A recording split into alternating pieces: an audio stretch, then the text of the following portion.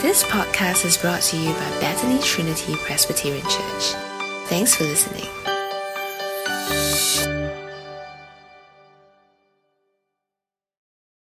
We will now have the scripture reading. So please take the time now to grab your Bibles and you can flip them open to Haggai chapter 2, verses 1 to 9, which is the passage for today. Now the passage will also be displayed on the slides, and I'll be reading from the NIV. Now after we finish reading, I'll invite Pastor Andrew to explain this passage to us. So Haggai chapter 2, verse 1. On the 21st day of the 7th month, the word of the Lord came through the prophet Haggai. Speak to Zerubbabel, son of Shealtiel, governor of Judah, to Joshua, son of Jozadak, the high priest, and to the remnant of the people.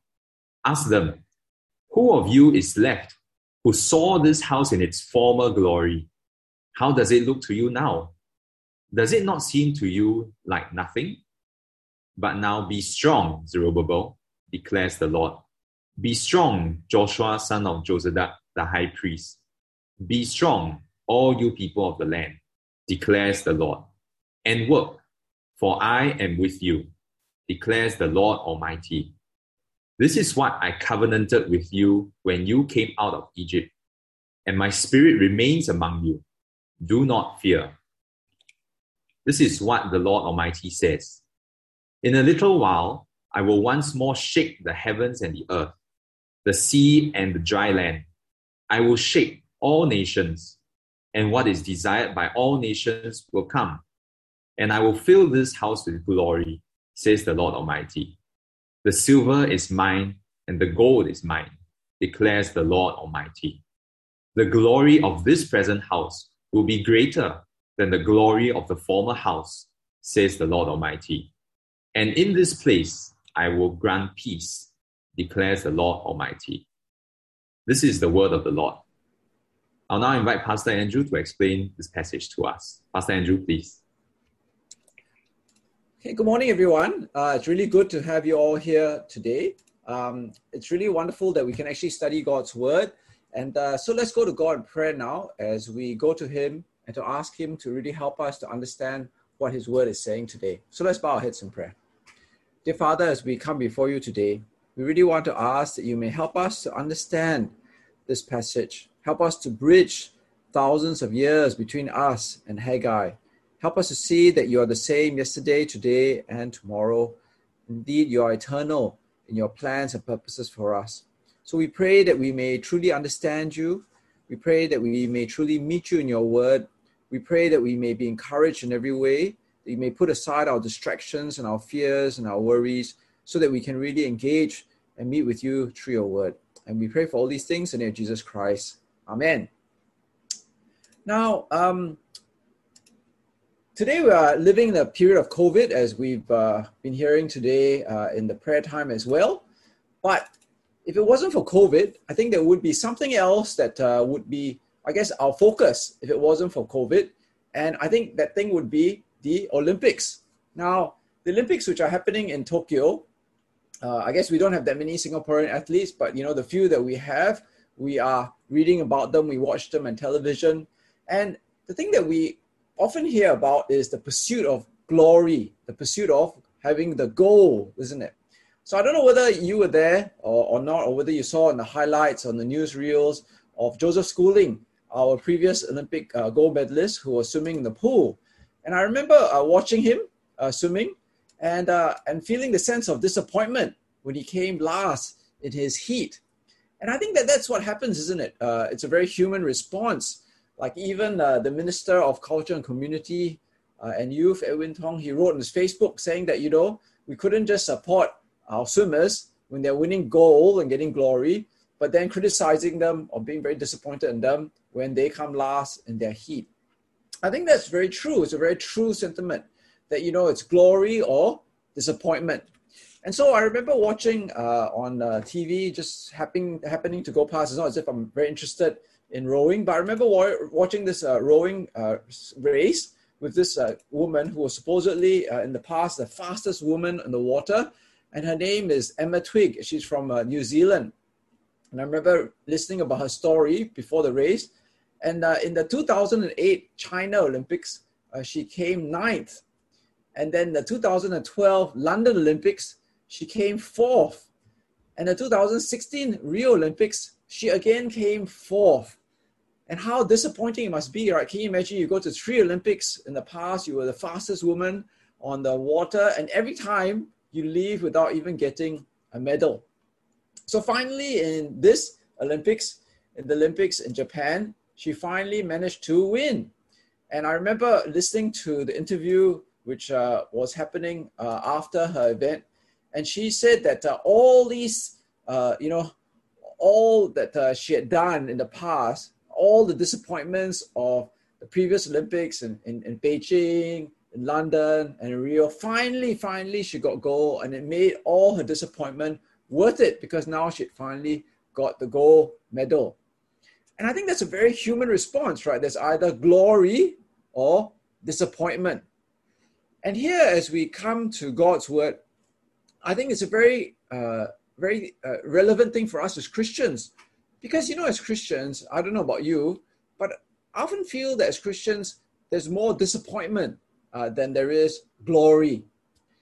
Now, it's not like our church buildings are very glorious, right? Our church buildings are very mediocre. It's not as if our congregations are made up of the who's who in Singapore society. Even our ministry can seem very pale and pathetic in the eyes of society. I remember previously, someone once said to me, why do you want to give up your secular job? And all you're doing is giving up in exchange for just talking to people about Jesus. And even praying and sharing the gospel. In the world, people think, what is that? Is that a very glorious thing to do? And even the results of our ministry also don't seem very glorious, right? You tell the gospel to so many people, you pray for hours, for days and months and years, and only a few people come to salvation. So the question that we can ask ourselves sometimes is, why do we keep doing these things? Why do we want to keep serving God and doing the things that matter to God? And that's where we turn today to the book of Haggai, chapter 2. So the book of Haggai, chapter 2, it begins like this. On the 21st day of the 7th month, the word of the Lord came through the prophet Haggai, speak to Zerubbabel, son of Shealtiel, governor of Judah, to Joshua, son of Jehozadak, the high priest, and to the remnant of the people. Ask them, who of you is left who saw this house in its former glory? How does it look to you now? Does it not seem to you like nothing? Okay, so here we have three groups of people, right? 3 groups of people. You have Zerubbabel. Okay, so I put the little pictures there. Obviously, they didn't look like that. So you have Zerubbabel, who was the governor. And then you have Joshua, who was the high priest. And then you have the remnant of the people. Now, these 3 groups of people are not just random groups of people, because last week, when we came to the end of chapter 1, the Spirit had moved, right? God had moved the spirit of these 3 people, okay? Zerubbabel, the governor, Joshua, the high priest, and the remnant people. And what were they doing? They were now building the temple. And so last week we saw that work had begun on the temple. Okay, so the dates are very important, so pay attention to these dates. So on August 29th to 520 BC, Haggai brought the word of the Lord to the people. Then 23 days later, at the end of chapter 1, on September 21st, 2020 BC, the people began to work, right? Zerubbabel, the governor, Joshua, the high priest, and the remnant people, they all started rebuilding the temple. And then 18 days later, we now come to Haggai chapter 2. And what Haggai chapter 2 now does is it brings another word of God to the people. And so what does God say? He says in verse 3, okay? Verse 3 says, up there, who of you is left who saw this house in its former glory? How does it look to you now? Does it not seem like nothing? And indeed, when you look back to the former temple, right, it would have seemed to the older citizens, the pioneer generation, I suppose, if you want to think about it, that the temple, which they were rebuilding, and now they put the foundation stones, you could see what the temple was looking like, it would seem to them like nothing. So I want you to remember the dates, okay? So we're now at 520 BC. And remember last week we did a couple of important dates if you want to understand the Old Testament. So in 586 BC, Babylon had conquered Judah, the last remnant of God's people. And then they had taken the people out into exile. Okay, remember that? But at the same time, the most important thing which was happening, which is what we're referring to today, was the Babylonians destroyed the Solomon's temple in 586 BC. Okay, there was nothing left of it. It was completely obliterated. It was gone, right? And so what God now asks is he asks, who was there among you, right? The older people, the senior citizens, right? At least 66 years, 70 years before, who of you saw Solomon's temple and who could remember Solomon's temple? Well, if there were these people there in the congregation, they would remember that the temple of Solomon was glorious. It was glorious, okay? So these are some reproductions of the temple of Solomon's time. So obviously this is not real because we didn't have cameras then, or we didn't have, these are just reproductions. I think this is just like a miniature, okay, of what Solomon's temple looked like. And you can see even in the reproduction that it really does look like a glorious structure, okay? It doesn't really look like a glorious structure. The temple itself, okay, was majestic. It was like the highest building apparently in the city, okay? Now, even the inside was glorious. It's not just the outside, but the inside was inlaid with gold. Okay, the doors were inlaid with pure gold. Even inside, the cherubim were made of gold. And so when God asked the question, who of you is left who saw this house in its former glory? How does it look like to you now? Does it not seem like nothing? Then actually the question that God asks, does it not seem to you like nothing, presumes the answer, yes, it does seem like nothing. So what in the past then was glorious, the temple, physically today what they were building was like nothing. And so the comparison really was then glory, now pathetic. Then glory, now pitiful. And I'm sure like any humans like ourselves, as we watched Joseph Schooling come last in his heats, they would have felt disappointment. They would have felt maybe criticizing. Maybe they were like fair weather supporters of Joseph Schooling and said, what is this temple that we're building? Is it worth building all along? And so this is what God says now. So in verse 3 says, who of you is left who saw this house in its former glory? How does it look to you now? Does it not seem to you like nothing? But now be strong, O Zerubbabel, declares the Lord. Be strong, O Joshua, son of Jehozadak, the high priest.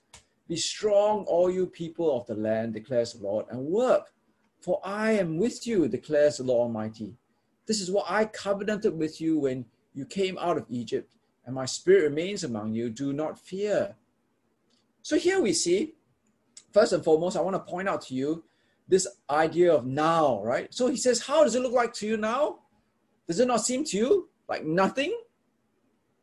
But now be strong, right? So God is saying, even though it looks to you like nothing right now, but yet right now, be strong. And he speaks to those three groups of people again who are busy with the construction of the temple. Be strong, O Zerubbabel, the governor. Be strong, O Joshua, the high priest. Be strong, you remnant of the land. And why? Because I am with you. And this is so important for us to hear. And this is so important for them to hear. Because the motivation for building the temple was not for the results. I'll say that again. The building of the temple, the motivation for building the temple was not for the glory of the physical building. But rather, as we remember back from last week, why were they building the temple? They were building the temple so that they may offer acceptable sacrifices to God, so that God may take pleasure in it. They were building the temple, why? So that they may honor God. They were building the temple so that because they heard God's word, they obeyed God's word, they feared God, and as a result, God's presence was among them. So God was reminding them that the service that they were giving him, the work that they were putting in, was not because of the physical glory of the temple, but rather because they were honoring God, obeying God, they were serving God out of fear and knowing that God's presence was with them.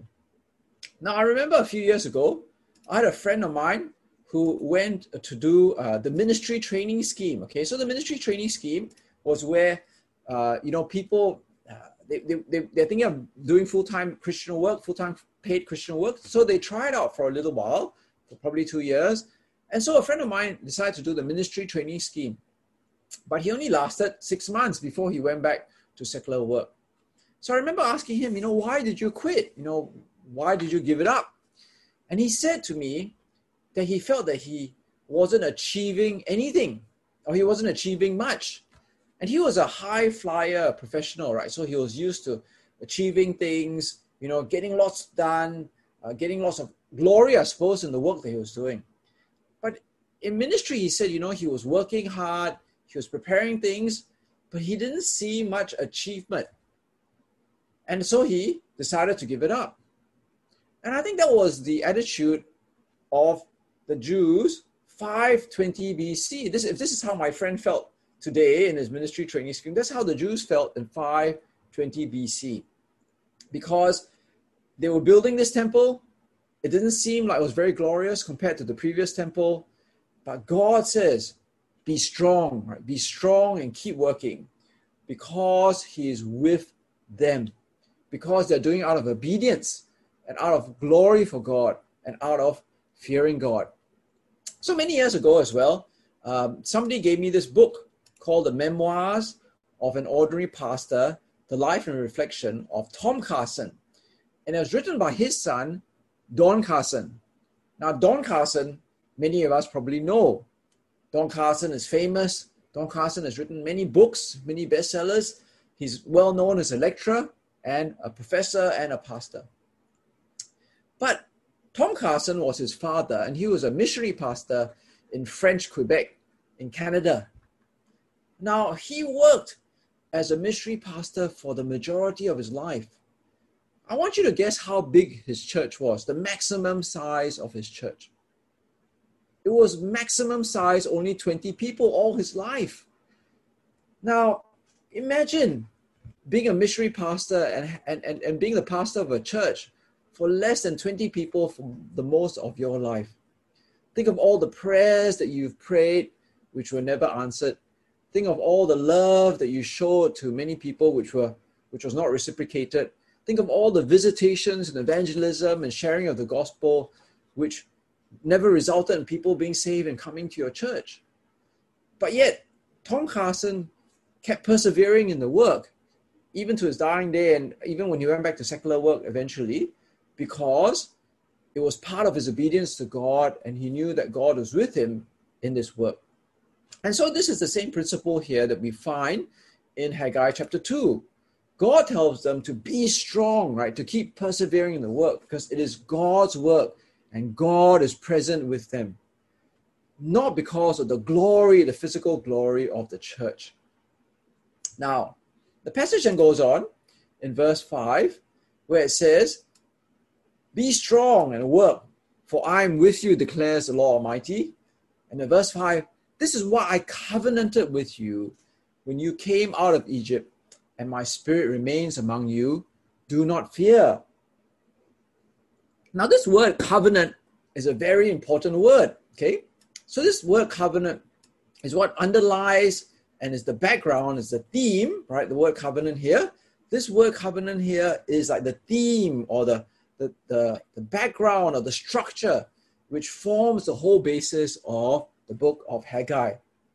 And so covenant is the idea of a contract, like a binding promise, sometimes between business people, sometimes between nations, sometimes between conquering nations to those who are subjugated. But here it describes the relationship between God and his people as one of contract, as one as covenant. And it's the covenant which happened between God and his people when God gave the covenant to his people when they came out of Egypt. And so this word covenant here covers usually a contract, a covenant contract, a commitment, and a promise made. And so God makes promises to his people of his presence if they would make and keep the commitments that he has made with them. And so as we look to God's people, let's look now in the book of Exodus, which reminds us of the covenant that God made with his people.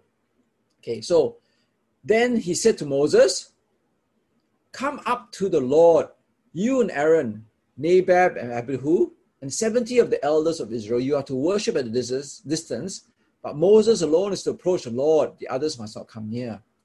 The people may not come up with you." When Moses went and told the people all the Lord's words and laws, they responded with one voice, "Everything the Lord has said, we will do." Moses then wrote down everything the Lord had said.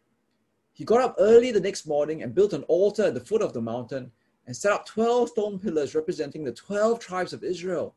Then he sent young Israelite men, and they offered burnt offerings and sacrificed young bulls as fellowship offerings to the Lord. Moses then took half the blood and poured it in bowls, and the other half he sprinkled on the altar. Then he took the book of the covenant and read it to the people.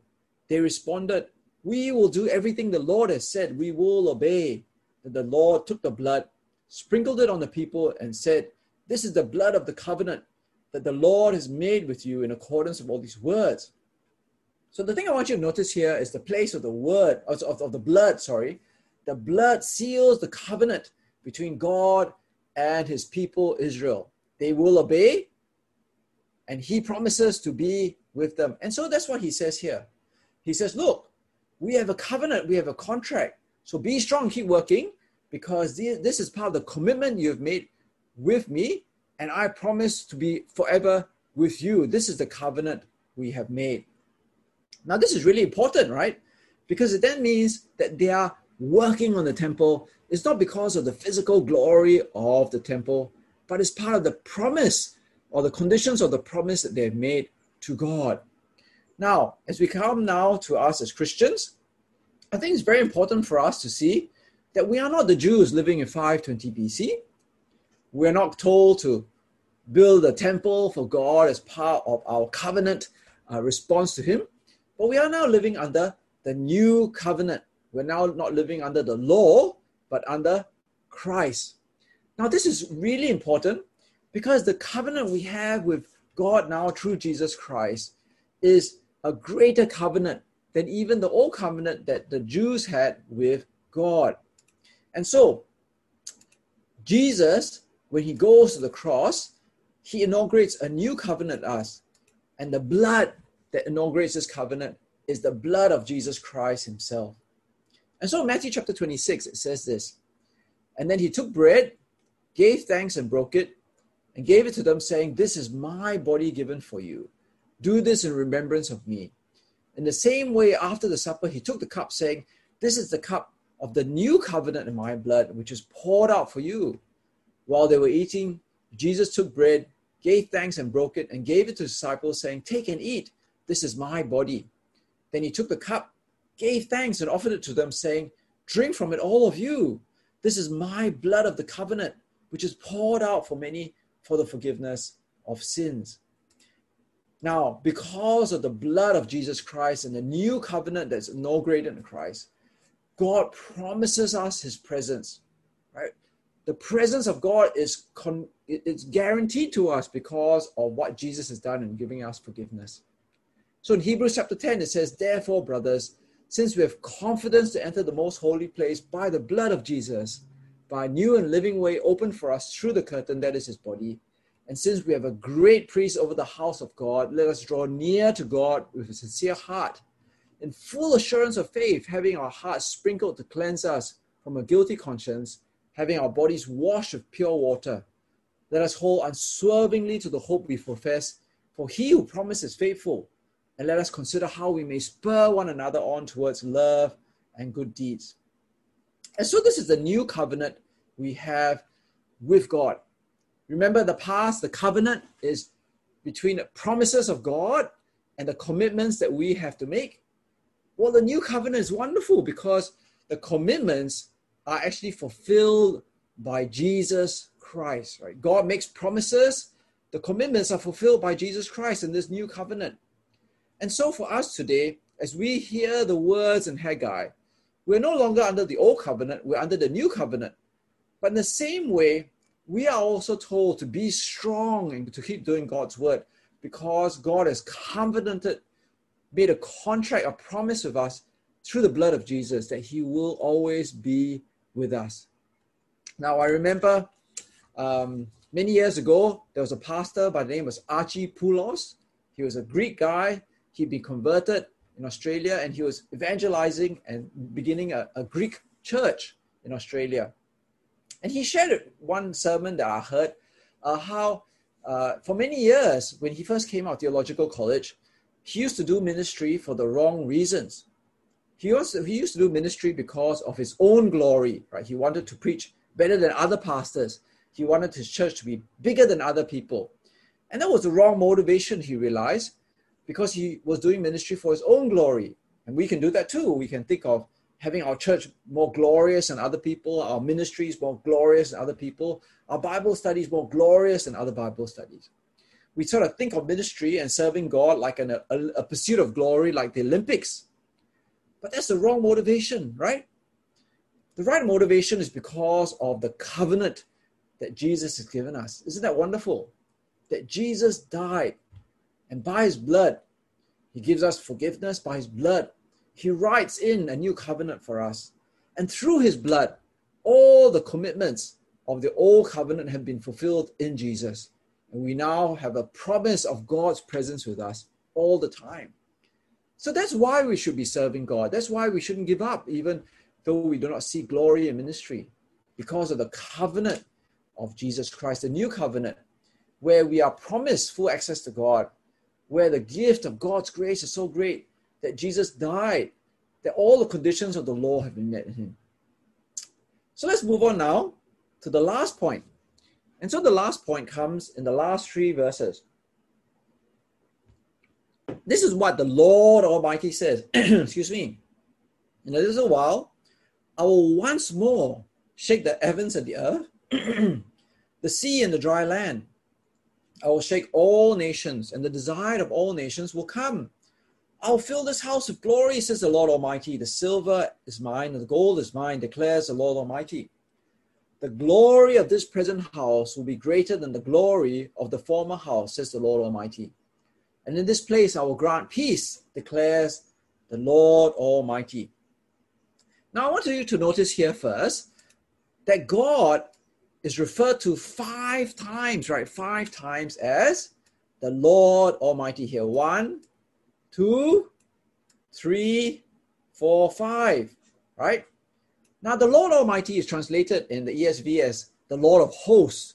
And the Lord of hosts means like the Lord of the armies, heavenly armies and the earthly armies. He's a powerful God. He's a universally powerful God. But why is God described this way as the Lord Almighty, the powerful God of the armies? Because it says here that he is going to shake the heavens and the earth and the sea and the dry land. He's going to shake all the nations. Now, when he means he's going to shake it, it means he's going to do a supernatural thing. Some supernatural thing is going to happen. And so what is the supernatural thing? Well, first up, he says the desired of all nations will come. Now, the desired here, this word here, desired, is actually a plural word. It's not singular. So I don't think it means the Christ, but it probably means treasures. And that's the way other translations translated. The treasures of all the nations will come, and I will fill this house with glory. And so what he means here is he will bring silver. It says here, the silver is mine, the gold is mine. He's going to bring silver and gold into his temple. And this is what we see in the short-term fulfillment of the prophecy. And so went too far, one slide too far. So in King Artaxerxes' time, recorded for us in Ezra chapter 7, King Artaxerxes actually orders that the treasury be used of the nations to give silver and to give resources and gold to the temple. And for many commentators, this is the fulfillment of what Haggai is prophesying here.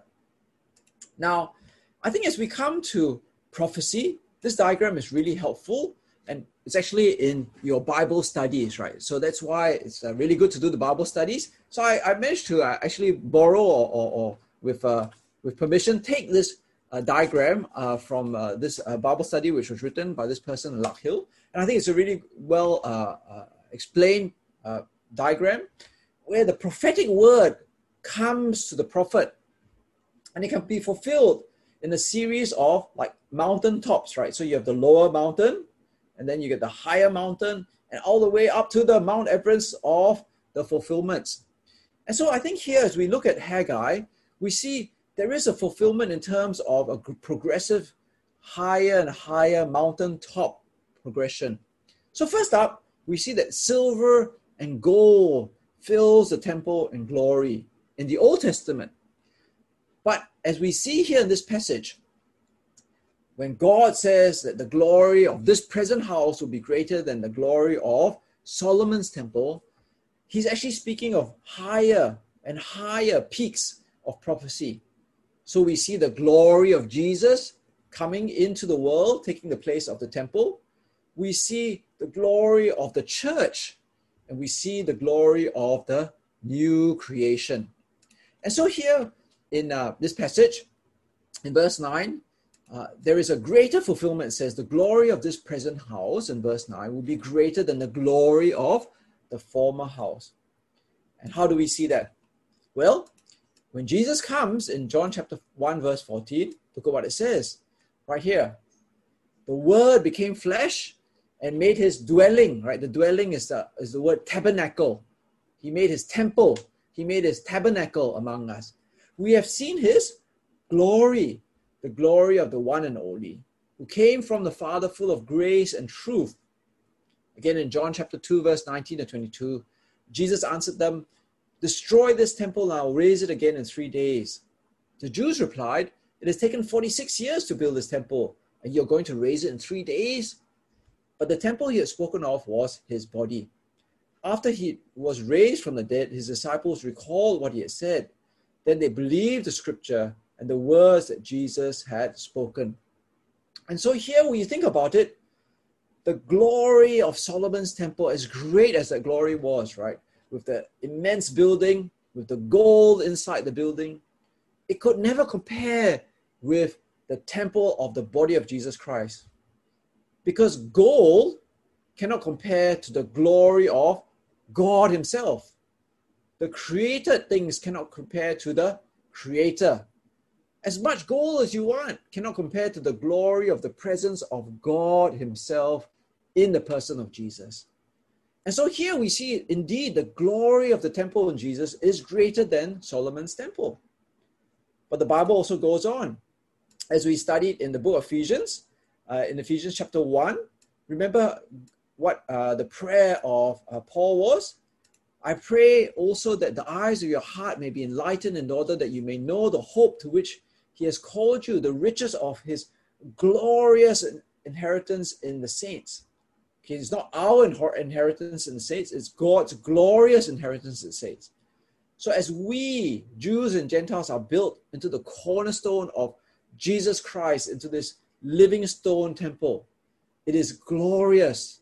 Not because we are glorious, but because we are part of this glorious building of which Jesus, the divine, is part of. And lastly, as we come to the eternal age, it says that in the new heavens and the new earth, I did not see a temple in the city because the Lord God Almighty and the Lamb are its temple. The city does not need the sun or the moon to shine on it, for the glory of God gives it light. And the lamp is its lamp. The nations will walk by its light, and the kings of the earth will bring their splendor into it. On no day will its gates ever be shut, for there will be no night there. The glory and honor of the nations will be brought into it. And here we see the fulfillment of Haggai chapter 2, right? It is like the glory of the city is unparalleled because God the Father and Jesus the Lamb are its, unrestricted by the temple into the whole city. And the glory of God gives it light. At the same time, the glory of the nations will be brought into it to make it really glorious. And so this is really wonderful, right? Because we see how the prophecy of Haggai chapter 2 fulfills itself in Jesus, the church, and the new creation. Now, I want to go on to say that as we look at the summary of what we've learned today, it's all about being strong in doing God's work. Why?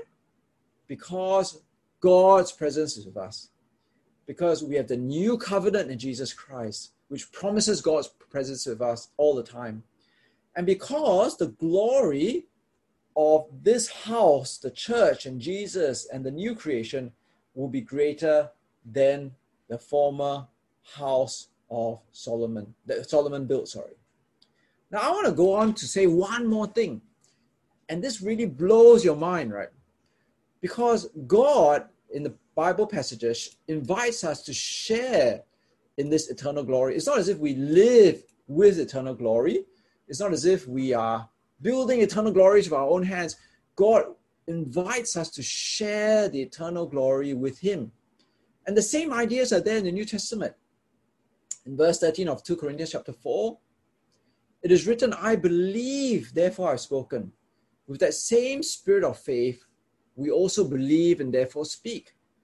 Because we know that the one who raised the Lord Jesus from the dead will also raise us with Jesus and present us with you in His presence.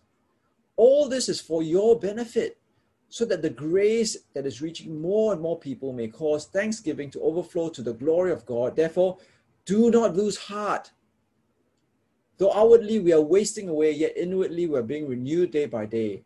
For our light and momentary troubles are achieving for us an eternal glory that far outweighs them all. See, the same ideas are there, the covenant promise that God makes with us, that in Christ Jesus we will be with Him forever, to be strong and not lose heart. And God invites us to share this eternal glory with Him. Again, in 2 Timothy 2, we see the same ideas. Remember Jesus Christ, raised from the dead, descended from David. This is my gospel for which I'm suffering, even to the point of being chained like a criminal. For God's word is not chained. Therefore, I endure everything for the sake of the elect, so that they too may obtain the salvation that is in Christ Jesus with eternal glory. So again, we have the covenant promises found in the gospel of Jesus Christ, the exhortation to be strong and endure everything, so that we may obtain eternal glory with Jesus Christ. And lastly, the same idea comes to us in this last passage, right? Be alert, self-control and alert. Your enemy, the devil, prowls around like a roaring lion, looking for someone to devour. Resist him, standing firm in the faith, because you know that your brothers throughout the world are undergoing the same sufferings. The God of all grace, who called you to His eternal glory in Christ, after you have suffered for a little while, will Himself restore you and make you strong, firm, and steadfast. Here the idea of strong is repeated, isn't it? Resist them, standing firm. Be strong, firm, and steadfast. Why? Because God has called us to His eternal glory in Christ. So, as we come to the end of the passage, in conclusion, I want you to consider a moment the most gloriously decorated Olympian of this Olympics, right? Caleb Dressel. He won 5 Olympic golds. That's amazing, isn't it? 5 Olympic golds. Now, when you think about it, the glory which awaits us as Christians, right? If we are strong and keep persevering in Christ and standing firm, that outweighs even the glory of Caleb Dressel. We will receive an eternal glory together in the new Jerusalem, the new heavens and the new earth. Even if you have all the glory of this earth, right? In the business world, your sporting team has glory, your nation has glory, it cannot compare to the glory which awaits us all. So I remember there was a pastor by the name of Bradley. I can't remember his second name. He was a South African minister, and he had done a great ministry in South Africa. And he was asked, how does he keep humble? How does he not seek his own glory? And he said, how can we measure our glory under the shadow of Christ? He said, when we put ourselves under the shadow of the glory of Christ, the cross of Christ and what he has done for us, in becoming God, in being God and becoming a man and shedding his blood and giving us the new covenant and fulfilling the conditions of the law, our own glory is nothing compared to the glory of Christ. And our own glory is nothing compared to the glory we will receive when we are in Christ in eternity. So let us truly be strong and continue to do God's work, because God is with us. We do have the new covenant, and we will enter into eternal glory in the present house when we go into the new heavens and the new earth. Let's go to God in prayer. Dear Father, as we come before you today, we really want to thank you so much. For even though our physical work may not give us glory in this world, but yet we are told to keep being strong, to keep doing your work, to keep serving you faithfully, because you are with us. Dear Father, help us to see the glory of the new covenant in Christ. How your Son, who is fully God, came into this world and through his blood inaugurated a new covenant, a covenant of forgiveness, a covenant where in himself he would be faithful to all the conditions of the law. Dear Father, we thank you so much for the glory of Christ and the church and the glory to come in the new Jerusalem, the new Zion, the new heavens and the new earth. We thank you for this eternal glory that we will inherit. And so help us to be reminded to be strong and to keep working your work and serving you faithfully. In the name of Jesus Christ, we pray, Amen.